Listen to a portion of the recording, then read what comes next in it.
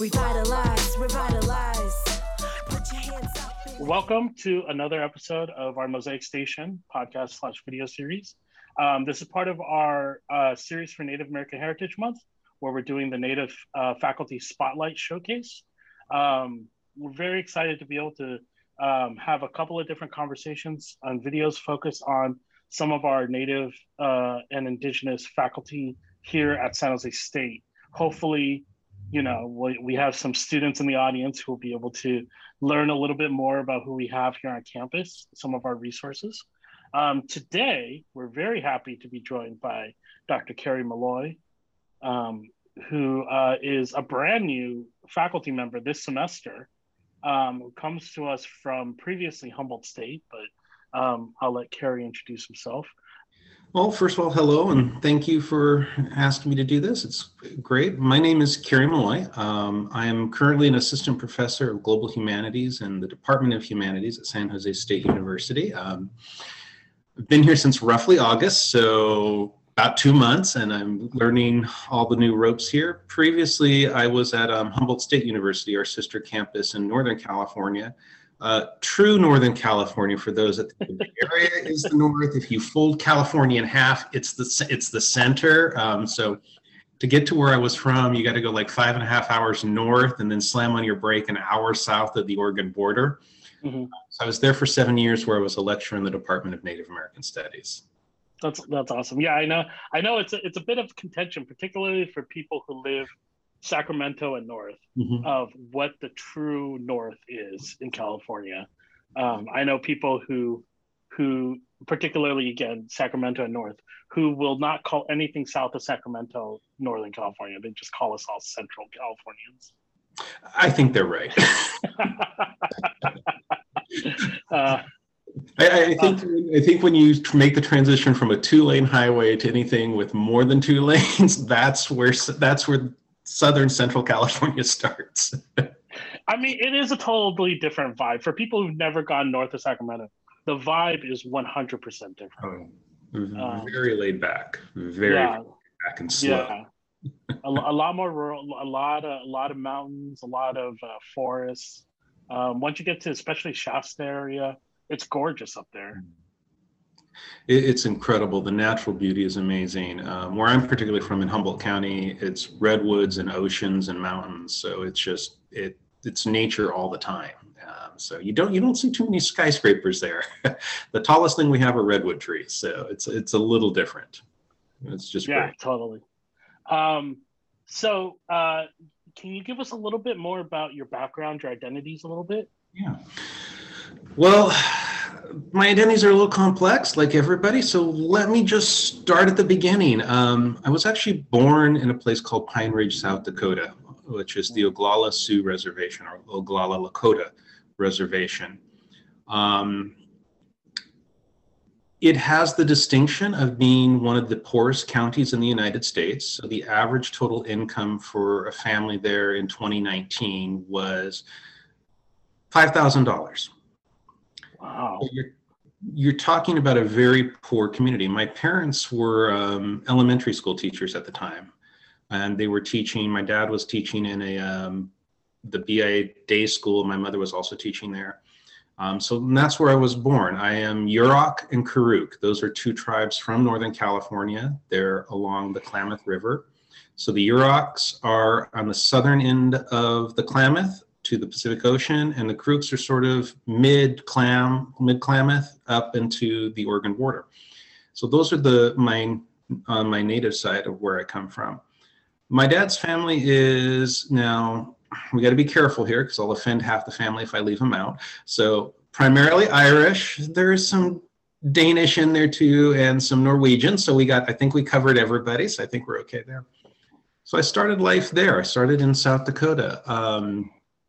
I have an interesting history. When I was born, is that my doctor at the time had a 96% infant mortality rate, which means that out of every 100 children born, only 4 survived. So I am one of that small group of people.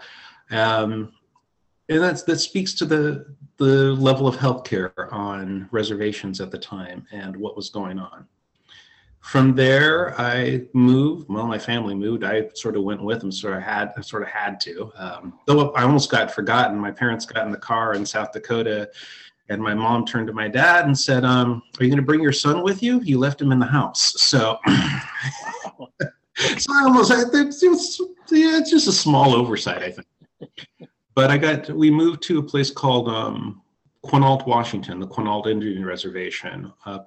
You can find it on a map for anyone listening or watching that knows the Twilight series. Find the Quileute and just go north, and that's where we're at. So I grew up on the Pacific, primarily in the Pacific Northwest, amongst the Quinault and the Salish people, and around what's called the Indian Shaker Church, which is a hybrid church of Catholicism and Native religions combined.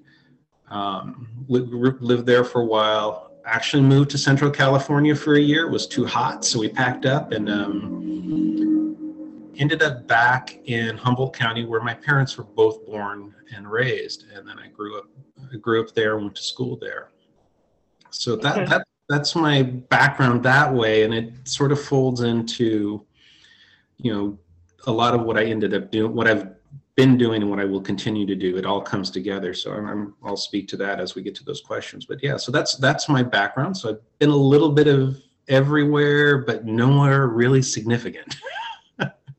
Okay, that's interesting. Wow. Okay, so your parents kind of did the full circle back to where they started from, and so would you consider Humboldt like your hometown then at that point, or? Yeah, Humboldt became my hometown, but it's funny. I have a tendency when I'll say, I'll talk about, I should probably go home at some point. Everyone looks at me because I'm there like, you're in Eureka. And I'm like, oh, sorry, I'm talking about Pine Ridge.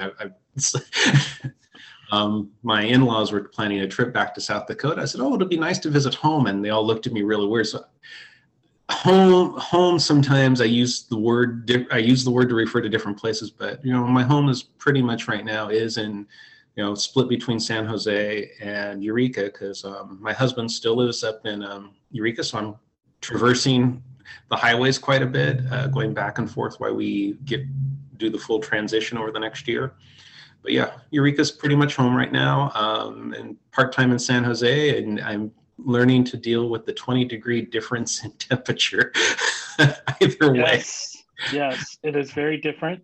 Mm-hmm. I'm glad you're able to start in August. You kind of got a peak at summer. Yeah. It feels very different down here. Yes, it does. Even the winters are different. Everyone's like walking around cold. I'm like, okay, this is normal. So it's an adjustment period. Yeah, for sure. So you mentioned that you teach global humanities. Do you want to go into that a little bit? Yeah, I was hired to come in and work with the Department of Humanities. I'm also the coordinator of the Humanities Honors Program. So what we do is it's a 4-course sequence that students start in their freshman year, and they take all the way through their sophomore year, that covers primarily all of the GEs except for the Bs, and Area F, of course, which is the ethnic studies component. So you work with students for, the nice part is you work with a cohort of students for 2 years, and you get to know them pretty intimately, and they get to work with you, and you're teaching with a team of 4. It's a team taught course of 4 individuals. So there's 3 other faculty, and each of you come from a different area of expertise. So art historian, you have a political scientist, a psychology professor, and then you have me, who is primarily genocide studies and Native American studies. So you get a very different experience than if you just took a straight history course or a straight philosophy course. So I'm working in that. Also looking at developing some digital humanities projects within that. But as I said, it's my first venture here, so I'm sort of feeling my way. What can be done? What's out there? So that's what I'm doing right now. I'm not really sure what I'll be doing 6 or 7 years from now, because it seems to always change. So sure. And if we had students who are interested in maybe looking for you as an instructor, what classes are you teaching? Currently, I'm teaching Humanities 2A, which is Modern World Cultures. The next semester, I'll be teaching Humanities 2B. If their students are interested in the Humanities Honors Program, they can just reach out to humanitieshonors@sjsu.edu or just reach out to me directly, and we can talk about if it's a fit for them. It's a 6-unit course, so that does have some bearing on how you do it and in your GPA, of course. So we want to make sure that we all know what we're doing going into it and make sure that everyone's going to be successful. Yeah, definitely. That's awesome. So you mentioned college. So of course, we're coming at this from a collegiate lens, right? So I would love to talk a little bit about your experiences in college. You mentioned going to school in Humboldt. Mm-hmm. Yeah, I did my undergraduate at Humboldt State, and I did it in 2 parts. So there's part A and part B. Like most students at the time, I started school in the 90s. So those listening can calculate my age. I won't tell you, but you can get a rough idea of how old I am. I started school in the 90s. What I call the pre-birth of the internet. Email was just starting to come along. Libraries were just starting to use digital catalogs. So not so much a dinosaur, but somewhere in between them and humanity. So I started off as a journalism major, met my advisor. That was a 15-minute conversation, walked out of his office and said, yeah, no. And was a history major, teacher prep. I did a lot of different things. But it was, the first time around was a little different for me because it was also a struggle. I have always known I am Yurok and Karuk. That's never been something. That's always been a part of who I am. But I also have this other component, this non-native side. So it's always been working between those identities. But at the same time, there was a third component to my identity that I was wrestling with, and that was being gay.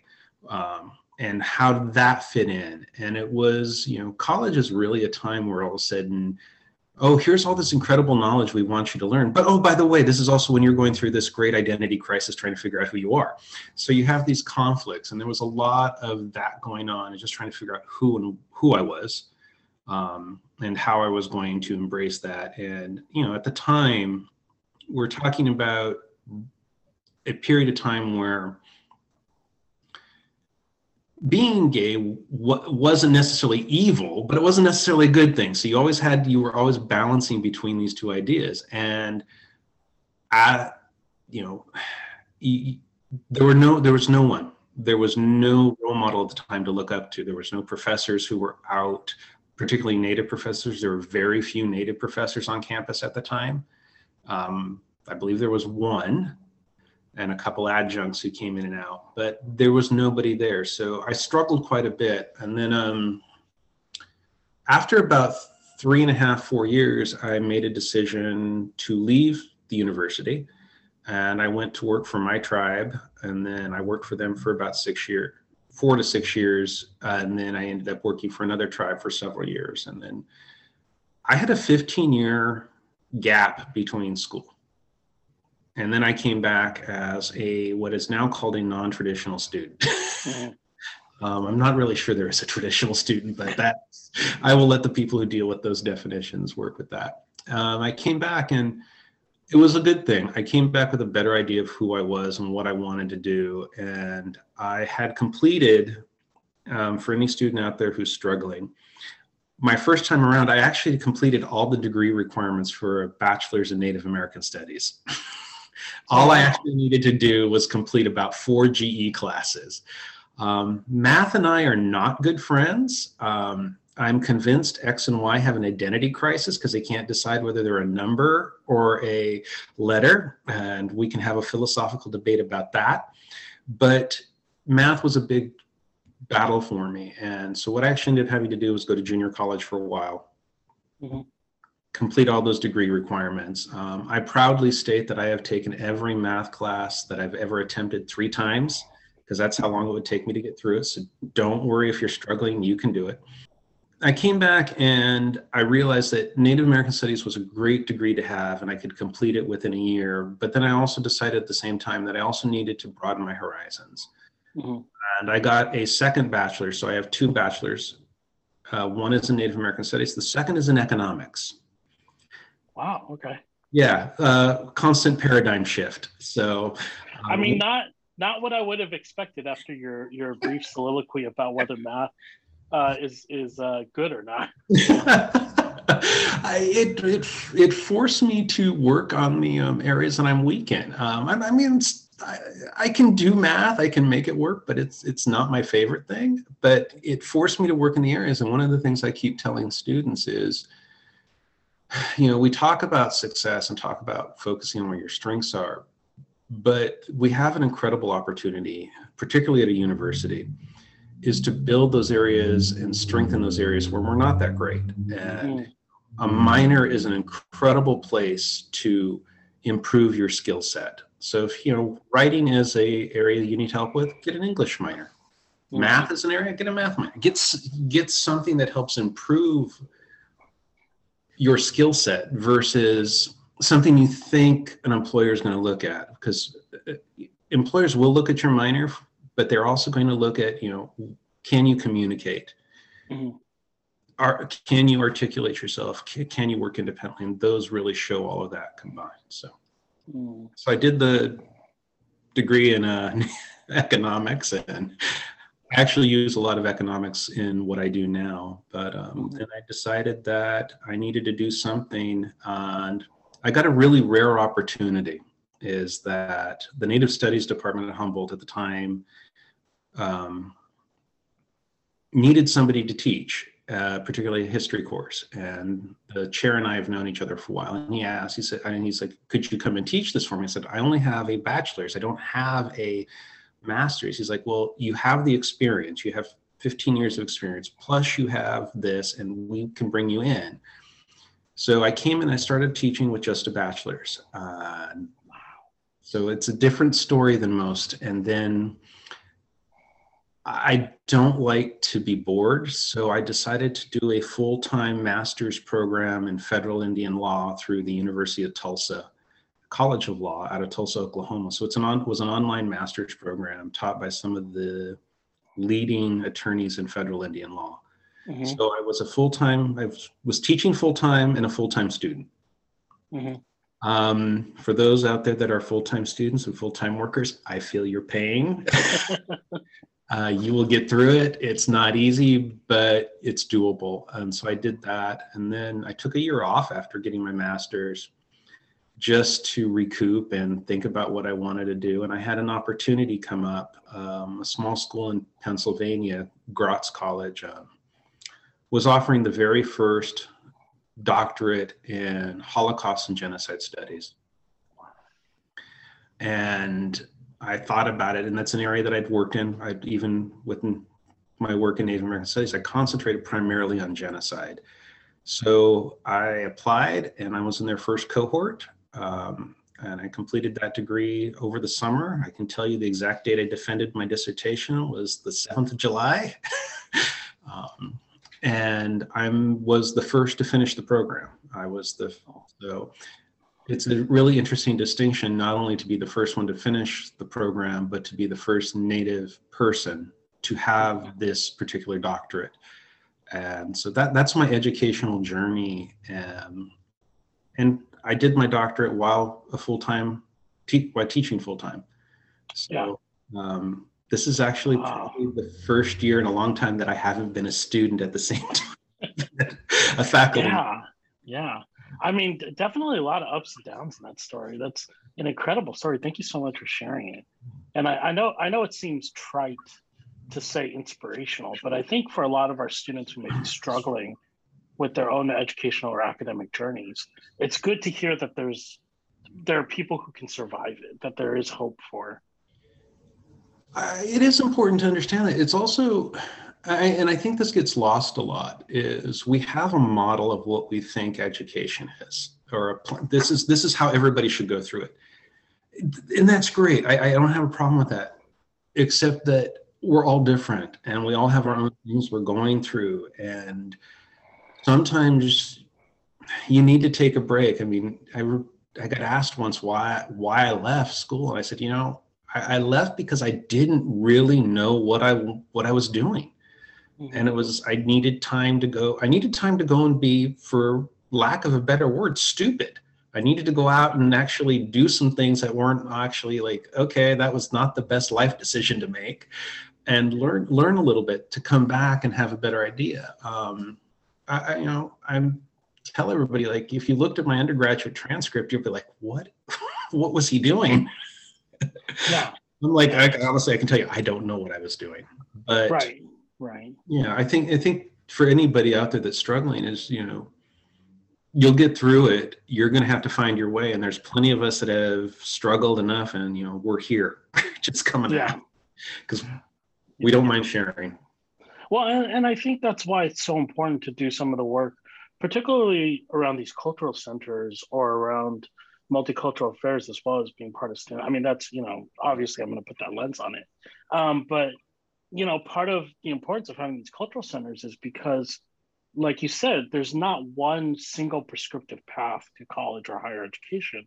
And in fact, if you really look at it, this institution was not built for people like us, right? Like, this institution comes from a long history of white, rich, landowning males, right?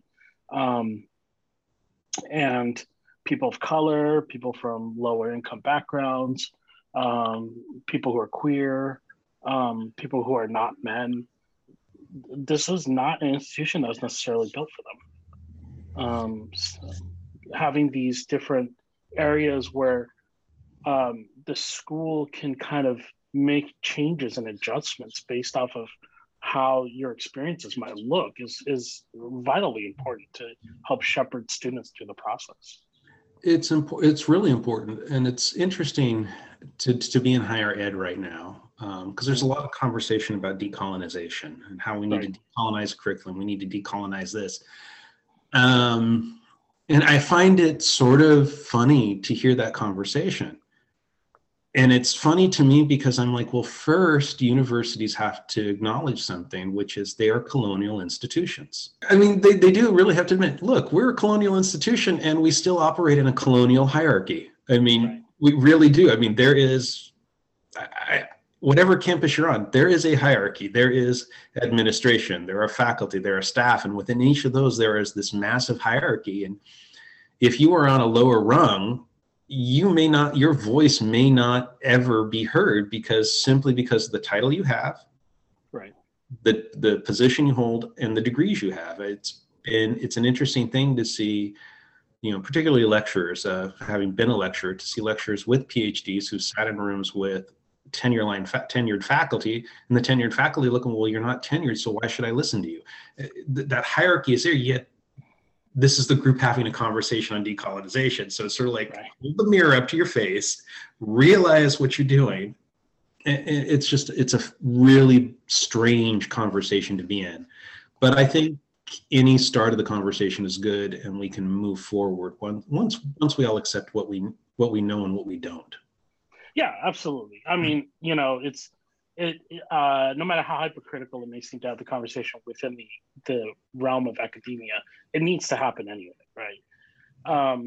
But, in particular, the idea of education being a tool for colonization, there's no better way to show that than through our own history with Native American indigenous folks in this continent, right? Like through Indian boarding schools or whatnot. I think that's a pretty clear sign of education being used as a tool for colonization right there. It's a perfect example. The Indian boarding schools throughout the United States, that was their purpose. Their purpose was to erase the Native identity and replace it with a Euro-American identity. My great-grandmother, who I was privileged to know, was taken to the Sherman Indian Institute, now Sherman Indian High School in Riverside, California. It's still here. It's not something that's left to the 1800s. There are still operational Indian boarding schools in the United States today. Yes, they are different. They're run differently, but they're still government-run institutions that, if you get the chance and you're in Riverside, go check it out. Go drive by Sherman Indian High School. It looks like a prison.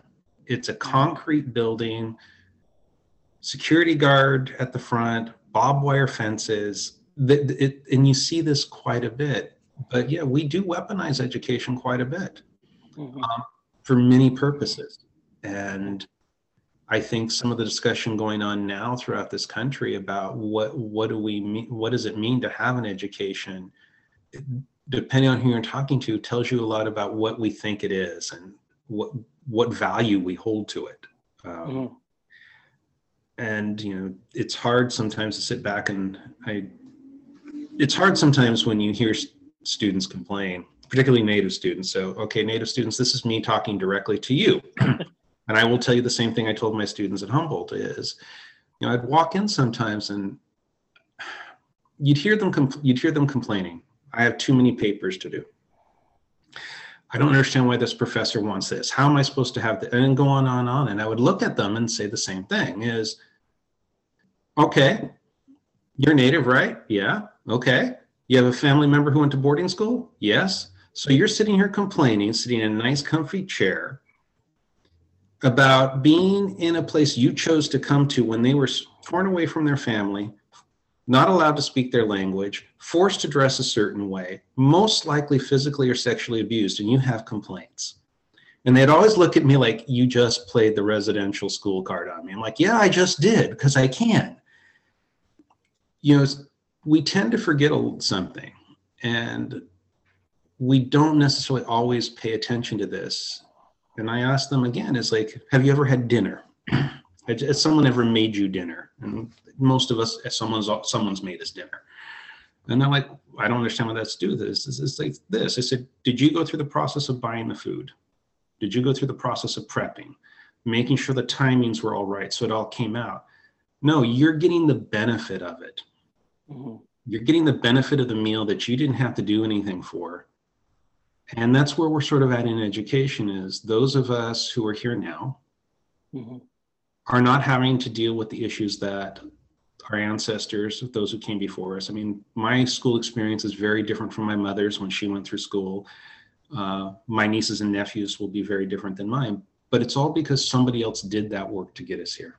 And, I think sometimes when we get caught up in the complaining, we forget that we don't actually have it as horrible as somebody else did. And we need to acknowledge that so that we can continue to improve on that. And that's the only way we will get to a decolonial aspect is once we can keep building and acknowledge that, things were horrible at one point. They're getting better. They're a lot better. And it doesn't hurt to remember that. Yeah, absolutely. I mean, that building aspect is so important. And I think, obviously that's not to say you can't very legitimately criticize your institution of higher education, right? There's so many things to be critical of. And, we are trying to build, we're trying to uplift, we're trying to, bring the community up together. And so part of that community lift is that we, honor the sacrifices that those made before us in order for us to get to where we are, so that hopefully our descendants will be in an even better place. And it continues in that way. Oh, absolutely. And I don't mean to say you shouldn't criticize. I think when we criticize, we have to criticize with the intention to be constructive out of it. Right. How do we identify the problem and we do something about it rather than complain. Right.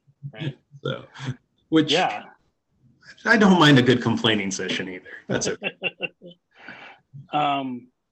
So, I was curious, you talked about how you went through the first part of your undergrad experience, and then you took a break and you had your second part. And then when you came back the second part, you realized that you had completed kind of just naturalistically all of the requirements for the Native American Studies major at Humboldt. So during that first few years you were at Humboldt then, were these just classes that were of interest to you? They were just passion areas that you wanted to take? They were just classes that I was like, I want to go learn more about this because it was something, even growing up as a Native person, you know stuff, but you don't know stuff. And it was interesting to me to get into it. And I began to, and it really came out of an issue that was going on with my tribe. we were a recognized tribe, which means the federal government recognized that we existed and had a status, but we weren't an organized tribe. So we didn't have a formal tribal government. Mm-hmm. And so there we were on what's called a joint reservation, where two tribes coexist on a reservation. And there became some issues around that. And Congress stepped in and passed the Hoopa-Yurok Settlement Act. I didn't understand what all that meant. And so these classes were sort of like, well, let me go figure out what all this is. Because I realized at that point, I knew enough to be dangerous. I didn't know enough to actually do anything. Mm-hmm. So that's what interests me. And I began to understand how the history of this country, of this government, impacted Native people and how Native people have impacted it. And, it became almost like a therapy session to go in. I mean, you'd walk out mad a lot, right? But also became like, okay, I get this now. I have a better understanding of it. And it's always spoke to me, and I like the historical legal aspect of it. And so, but yeah, a lot of it was just like, wow, there's this class I can go take and it counts for something, or, well, some of the time didn't, but it was like, oh, cool, I can go do this. And it just became a natural thing that happened. Yeah, absolutely. I think that resonates a lot for me, having an Asian background, where, you know your own experience, right? Like, I know how I grew up, and, how people treated me or how I treated other people, that kind of stuff. But I don't necessarily know the historical details or the political details until I'm in a setting where it's put in front of me, such as an academic setting, right? And suddenly your eyes are open wide, where you go, oh, like, this is what it was like 50 years ago, 100 years ago, 200 years ago. And again, the building on the idea that you're building on your ancestors, like, that's where I come from, right? Like, spiritually, culturally, that's where I come from, So, having that ability to be able to kind of study and understand past experiences is so important. It absolutely is. And especially, my main area of research is genocide studies. I look at North America, the relationship between the United States and Native populations. But that sort of gets overshadows the deeper part of what I do. Is I look at transitional justice and how communities can heal from past trauma. And how do we look at what happened here? How do we look at things like the Sand Creek Massacre, the Battle of Little Bighorn, all of those things, and begin to realize that they are still impacting us today, and that in all communities, it's not just the Native communities, it's all communities. And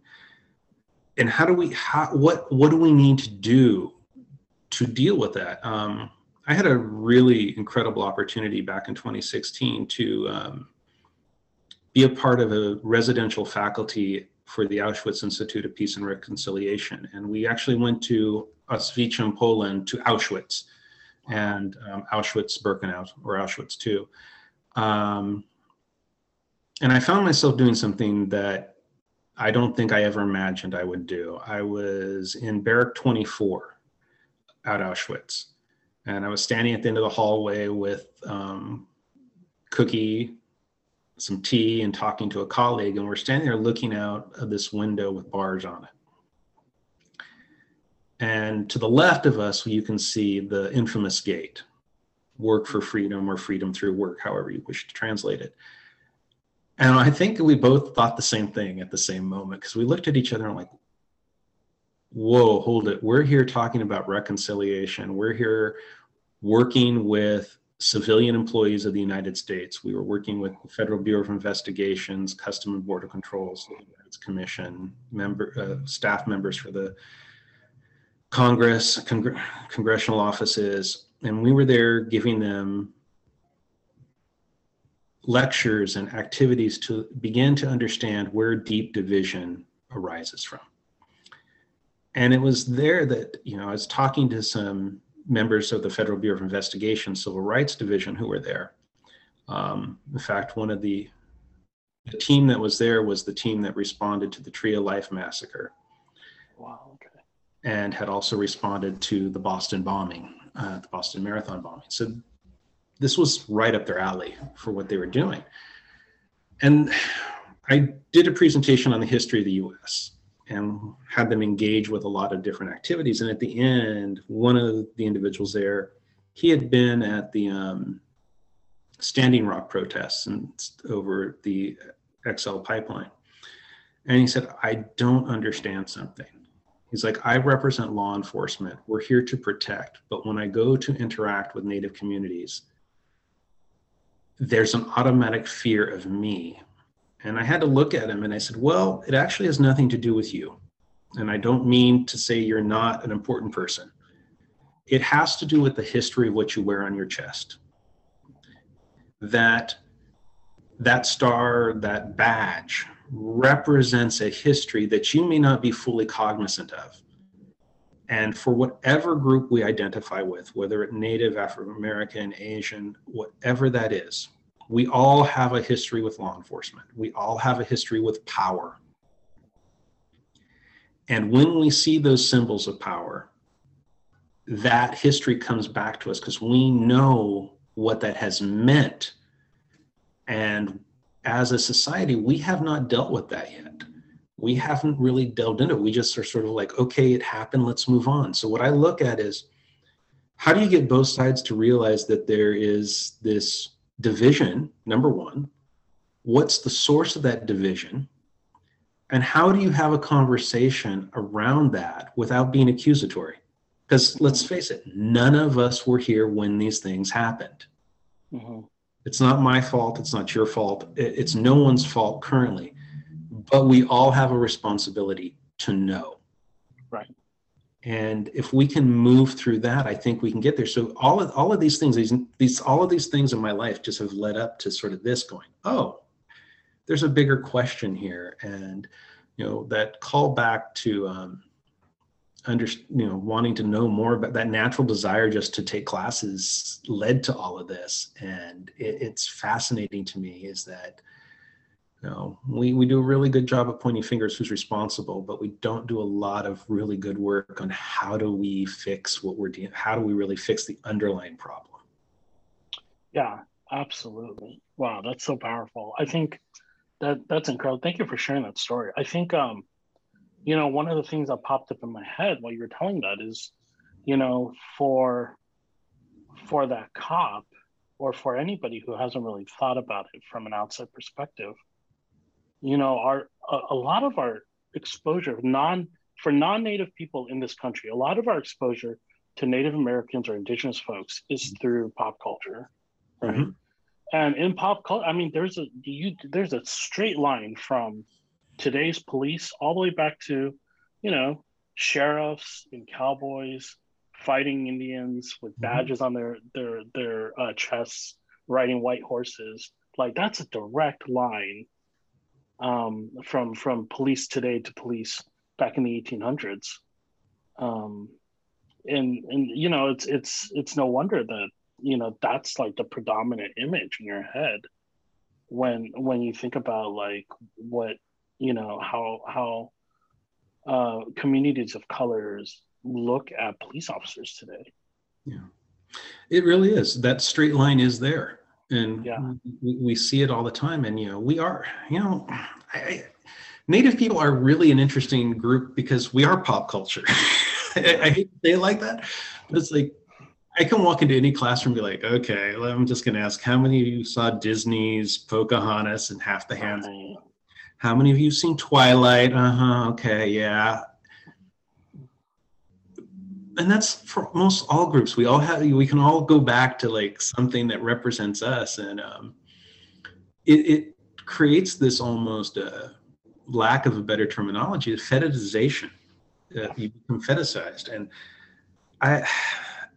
that's not limited to the general population. I mean, there are some people out here who have incredible academic backgrounds who are just as guilty of it. And I was at a conference, a seminar back in New Hampshire one time. This was several years ago. And it was a group of academics who brought together around the ideas of genocide and Holocaust and how we teach it and dealing with different aspects of it.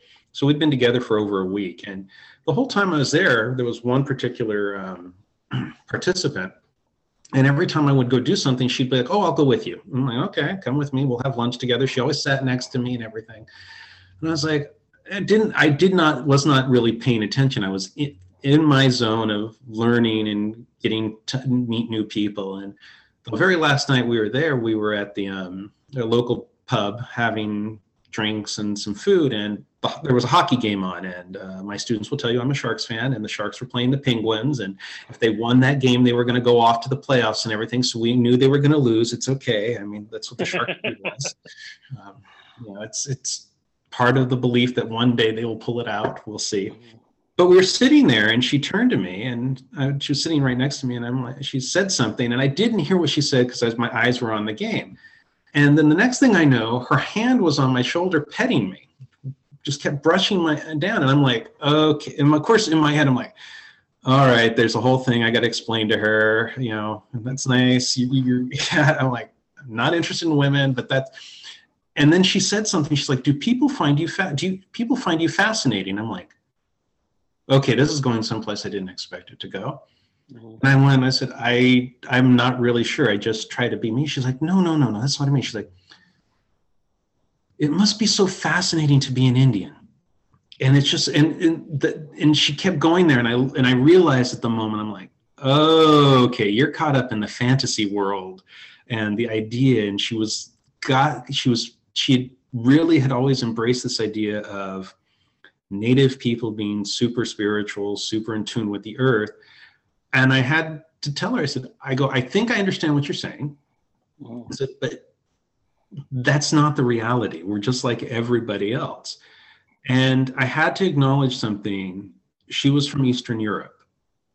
And she had been heavily influenced by the works of a guy by the name of Karl May, who was an author who was on the same standard as J.K. Rowling is today. He wrote basically the Harry Potter of his time period. But what he wrote about was a guy named Winnetou, a native guy who was basically this super person, good at physics, chemistry, all of these wonderful things. And she'd grown up with that idea of what a native person was. And she was projecting that onto me. So it was a really weird experience, but it was also one where knowing that particular concept of pop culture, the historical pop culture, put me in a position where I was able to go, okay, we need to have a little dialogue here. And luckily, one of the other people we were with realized what was going on and came over. It's like, hey, do you want to go grab something over here? I'm like, oh yeah, I'll be right there. I'll be back. And I got out of the situation. Yeah. And I wish I could say that were few and far between, but it's actually more common than not. And it irks you sometimes, but other times you're like, look, okay, let's use this as an educational moment. And I always have at least 3 or 4 books in my head that I can say, you should really read this. Yeah. I mean, it's that mystical shaman trope, right? Yeah. And you see that so often on TV shows or whatever. And what's difficult too is that it not only is it ludicrous to think about, but it also causes people to just not think of Native or Indigenous folks as real human beings. Well, it's true. People look at us like we're something to be played with, or a massive, or we're your spiritual salvation. And I don't mean you personally or anybody listening to this. I mean that's just how it comes across. And I've had people come up to me like, well, how do I become in tune with this? And I'm like, I have really no idea. Right. I mean, I grew up both in the Native world and the non-Native world. I grew up in a Catholic household. I grew up in a household that, understood that Native religions had place and a purpose in the world. There's a blend of it. And I'm like, I struggle with it every day trying to figure out this component. Mm-hmm. I can tell you one thing, you got to figure things out for yourself. I can't do any of that. And that's a tough one for a lot of people to get, because there's this idea that that's what we're here for is, we are here to solve your problem. And it's like, no, you got to understand, I got my own problems to figure out. half the time I don't know what I'm doing for dinner, and I'm really concerned a lot. Like, okay, am I going to cook tonight or am I going to go out? I don't know what I'm going to do. But Right. there's all of that, and I think it comes from the idea that what we have done, not just to Native people, but to most people of color, is we've turned them into a literal resource. Right. It's our job, whether we like it or not, this is our job that we've been given, is to educate everybody else about us, even though we're responsible for learning everything about everybody else. And it's like, okay, when does this cycle actually stop? Right. I don't know that we have that answer yet. Right. I hate to cut this a little bit short, but we are running a little bit out of time. We're right up at the end of our time, but I really appreciate us, you sharing and us being able to dive in on this stuff. I really wanted to ask one last question though, which is, in light of the fact that we are in a college, and we might have students watching or listening to this, what sort of advice would you give folks around, finding success, finding community, empowering them? What would you say to students? I normally end my classes when we're face-to-face by saying the same thing. And that is, go out and learn something new, and don't forget to breathe. And I say this all semester long, and students look at me like I'm insane. And in the last class, I always explain what I mean is, this is a really amazing opportunity right now that we're in college, we're at the university, we're at an institution of higher ed. There's so much you can do. Read the bulletin boards, read your email, see where those things are that you're interested. Go, even if you're sitting or standing in the back of the room ready to run out because you don't feel comfortable, at least go. Watch the video lectures. Wander into the cultural centers, into Mosaic, just wander in. There's somebody there that will say hello to you. I guarantee somebody will at least say hello, and that will lead to a conversation. Your professors are not going to bite you. We are not here to hurt. Yes, we can be very scary, I admit it. But, we're actually human beings. So take that opportunity every day to learn something new, whether it's academic, whether it's personal, whether it's going into a part of the library or building you've never been in. And the other thing is, this is going to get overwhelming. And it may be overwhelming on a daily, hourly basis. It's going to get overwhelmed, and there's nothing we can do about that because life happens, whether we want it to or not.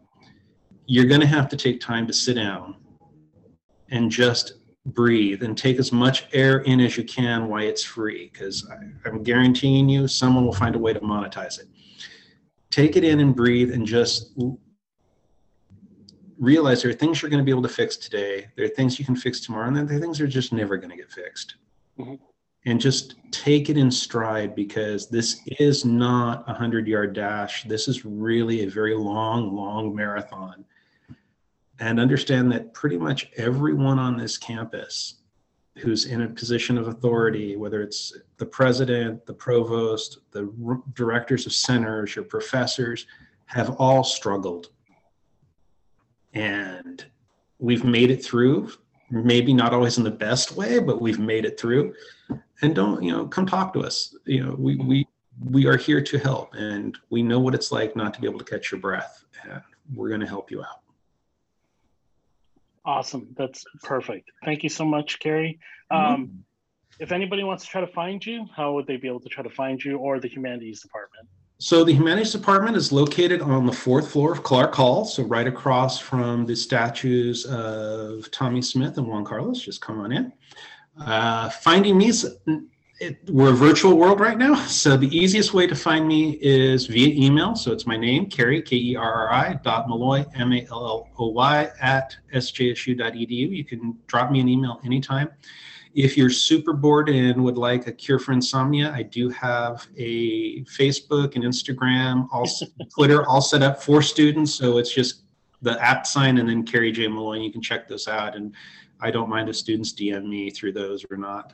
That's pretty cool. In fact, I tend to find students prefer to just send DMs and emails. So, but yeah, come on by and check it out. And once we're back face to face, I'm also on the 4th floor of Clark Hall, and just come on in. Perfect. Thank you so much, Carrie. We'll put all the links below and everywhere. Thank you. Thank you for joining us today. It was really great talking to you. Thank you very much. Thank you. This is great. Don't call it lost culture, call it revitalization. Language is our seed and we're growing through the pavement. Syllabics the roots, dialect is our leaves. Flower is our power and community our tree. We come too damn far for us to ever give up. Now it's time to elevate each other, truly rise up. The only real battle is the battle within. Once you believe in yourself, then your journey will begin. My mother is sacred, she's a survivor for real. Though it's taken her and I so many decades to heal. Still we persevere cause we got dreams to fulfill. Like my sis Equal said, success is a good kill. I be killing it and doing this amongst my sisters. Heal beside our men and truly educate the youngsters. They rely on us and so we gotta stay tough. So make your offering with unconditional love.